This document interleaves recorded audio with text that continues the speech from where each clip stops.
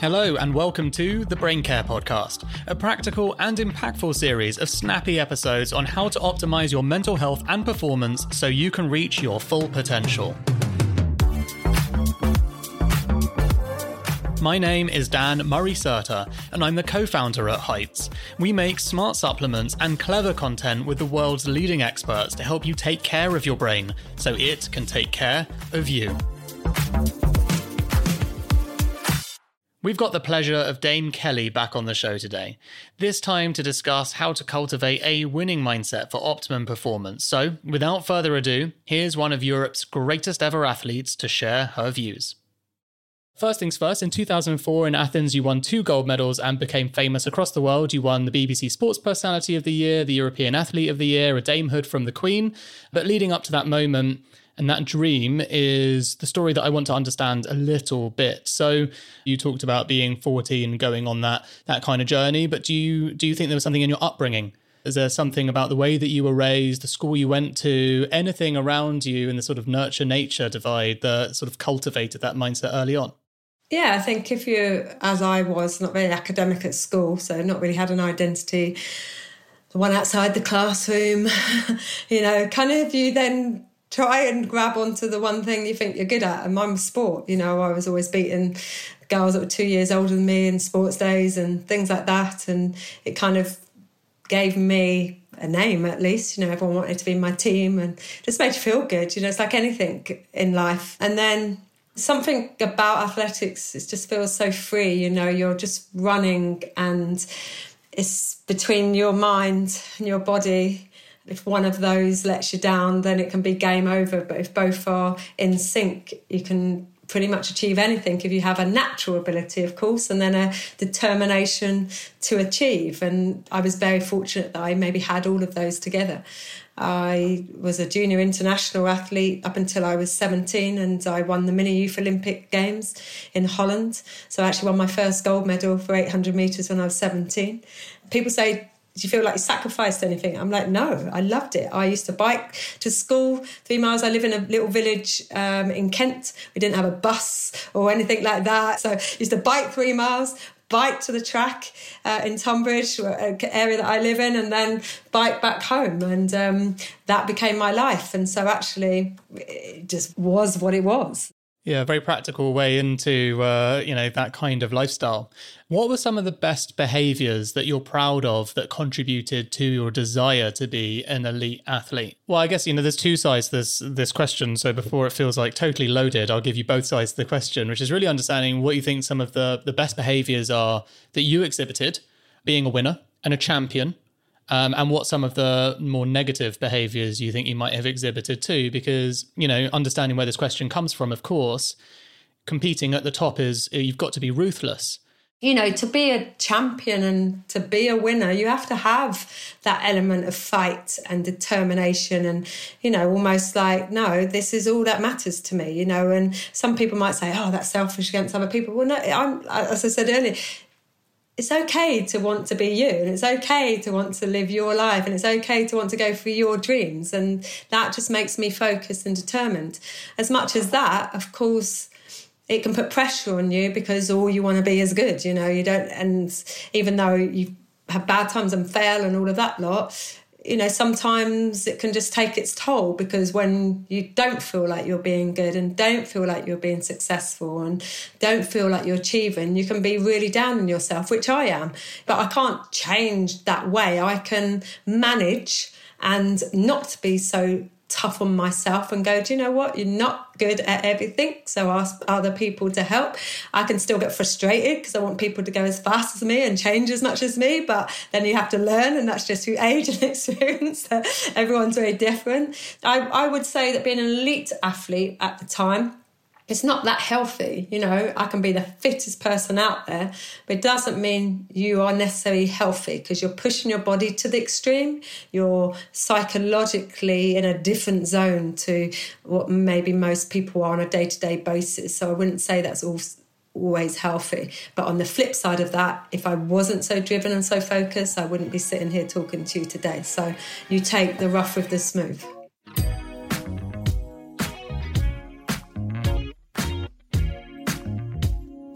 So reflecting back, obviously you achieved everything that you set out to do in your own personal goals. So it's clear to say that, the actions you took, the work you put in and how you applied yourself were all validated for exceptional success. What were some of those daily routines that you would never compromise on that journey? Yeah, so I think knowing what's expected of you, so in your day, is really important. So the thing that I valued the most with sport, which maybe people could do a lot more of now, and I start to do, is sort of writing down what I've got to do within that week. I know what I've got to do on each day. And it was really good from a mindset point of view, as knowing on a day-to-day basis what I needed to do, when and where and how. And that would be a combination of obviously training, but also what I was going to eat, when I was going to do things like power nap, if I was going to do ice baths, massage, go to the physio. When I became a full-time athlete, and I was able to then structure my day in that way. And that was great because it just gave me more focus approach to what I needed to do. And yes, of course, some things might go quite wrong. If I was injured, instead of going for a run, I would have to simulate my training in a gym, and then I'd be going to the physio.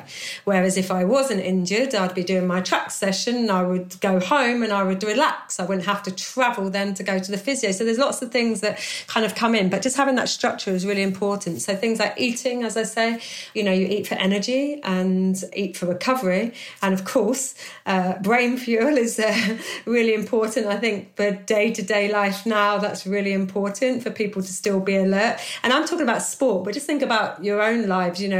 What's your big moments? What's your targets? When you've got to present some work, finish some work, a presentation, they're all kind of things that get the adrenaline going, the worry, the stress, anxiety comes up.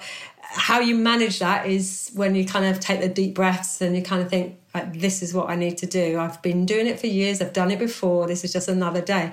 And I used to do that in my athletics. I'd get worried about a session that was a key session on the track. And if I didn't hit the targets, I'd be so down on myself. But then I'd have to think, and my coach would go, you've done this session thousands of times. It's no different. So take the pressure off, just run the times. It's really easy for people like myself to look at athletes and think that you were born with a winning mindset. You were born with the physique and the genetic coding that made this your life. But of course, deep down, I know that's a big excuse, I tell myself. But what I'd love to know is if you do hear that a lot, and I'd love to hear your thoughts on, if there is any truth in that, or, it's a constant work in progress for yourself and athletes, just like it is for everyone else. Yeah, I think everybody has a talent in life. I really do. Every single one of us have something we're good at. We get it, we see it, we visualize it, we enjoy it. It's all so different for everybody. But, mine was just in sport. I had an actual talent, I think. And are you born with it?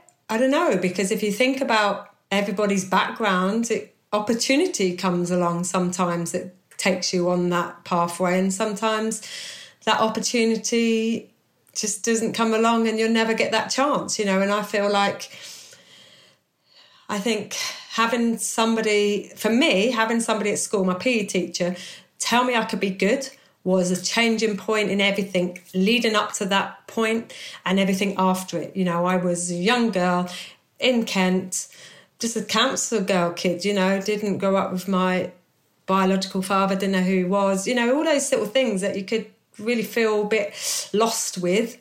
Sport just made me feel good and I was good at it. And then there's a difference between, you can have a talent in anything, but if you give up, you're never going to achieve it. Let's face it, so many people have given up just before they could have been good, and they never knew that because they gave up. Whereas I always refused to just give up. I'll fail. And learning to fail is a real good skill in life. Learning to kind of overcome situations is a massive skill in life. Once you've done that, you can do it all the time. Keep going, keep going. And I just feel very lucky. I can't say I was born with it. I can't say I got it from... There was no real influence in my life to really fight for anything, but I feel I'm lucky I was the person that had it. Yeah, absolutely. I wanted to ask as well, is there any particular habit or routine pre-competition that helps you achieve flow states that elusive magical term. So obviously flow states, for anyone listening who doesn't know what that is, it's sort of that moment where you're in the zone, essentially, where everything just clicks. I suppose you can call them a bit like rituals or something like superstitions, maybe. Yeah. There's a lot of things I did that are probably superstitions in the end.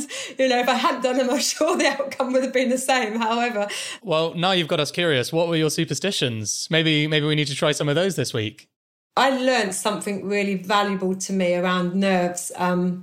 I was getting ready for a World Championships. I was favourite to win the gold medal. I was 25 years old, still competing at a high level, but also full-time job in the military. But I still ranked in the top 3 and should have won this gold medal, basically. And in the morning of waking up, I was so overcome with this nervous energy and this cloud, like I just couldn't control. I couldn't relax. I couldn't look at anything without seeing a track and me losing. It was just for 10 hours up until the race, you know, and even on the start line, I'm looking at the clock thinking 4 minutes will be over. And, you know, I'm running around the track and I'm thinking 3 laps will be over, 2 laps. Anyway, my biggest rival, Hasbel Bulmerka, just went because she was kind of stopping and thinking. I was so intense with like looking at what was going on, what she was doing. When she made the break, I'd lost it. And I was so disappointed in myself. I was so disappointed. And I thought I vowed never to get that bad again. So I ended up having to do sort of breathing techniques, relaxation. So before I'd race, I would lay down, I would put some earphones on, I'd listen to music, or I'd just watch other athletes that had nothing to do with my race, you know, like the big hammer throwers and, you know, the big old beefy guys, and just laugh. And it would just make me lose everything about what I was getting ready to do. And I used to think, do you know what, the only way I can deal with this other than to relax and know I'm going to do it is to go home. So I just thought, well, I'm not going to go home, so I've just got to control everything. So I just started to do more relaxation, and it's a really good tool just to calm your nerves. Big deep breaths, think of other things that you enjoy and make you laugh and finish, because the time is going to come anyway that you've got to execute whatever you've got to execute. In some senses, you're distracting yourself instead of focusing on the task at hand, which created a better opportunity to focus on the task. Yeah, so my ritual was to lay down before, you know, like an hour and a half before I'd run, just chill out, just see what else was going on, and then know at that hour point I'm ready to go. And that's what I used to do. And then I've got so many. So I'd say one that might make you laugh. It'd become a superstition in Athens. I'd gone 6 rounds, so 6 races at world-class level. And for the 800 metres, I'd gone in Portaloo number 1 because it became a superstition that had to be number 1 for every round, heat, semi and final. And then for the 1500 metres, exactly the same, heat, semi-final, Portaloo number 1. On the final of the 1500 metres, now you lot are watching athletics, you have no idea what else is going on. So I'm now underneath the stadium in Athens. They're calling by whistle the women's finalists for the 1500 metres. And I went to quickly run into the loo and it was locked. Somebody was in the loo. Now, there was 10 Portaloos, which I didn't tell you. All the others were empty. But no, number 1 was locked. What did I do? I knocked on the door. I was knocking on the door. This big old person came out, looked at me like, and I'm like, and ran into the loo. Anyway, and there's a little mirror in the toilet on the door. And I looked into that and I just said, come on.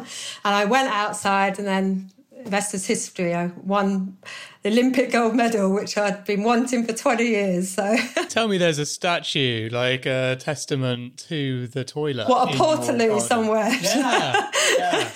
I didn't think of that. I should have a Portaloo in gold in my garden or something, shouldn't I? I feel like you do deserve that. Okay, so just starting to wrap up, what top tips do you have for people who want to cultivate a winning mindset in their field? Belief. Believe in yourself is so critical. I'd absolutely say that is the one top tip. If you have an element of belief, you're halfway there. And then just your experience, kind of wrap on that, find your skills, you know, kind of remember the skills you have and just put them into the front of your mind when you're going out and talking or delivering or developing or, you know, kind of processing things that you want to do. And then having a great team of people around you, people that will pick you up, lift you up, people that you can talk to, open up to and share, and ask for help always.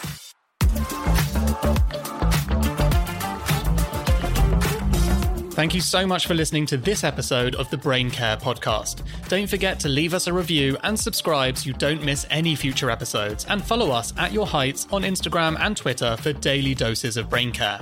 If you want to know more about how healthy your brain is, you can head to yourheights.com/brain health to get your free score from 1 to 100. See you next time.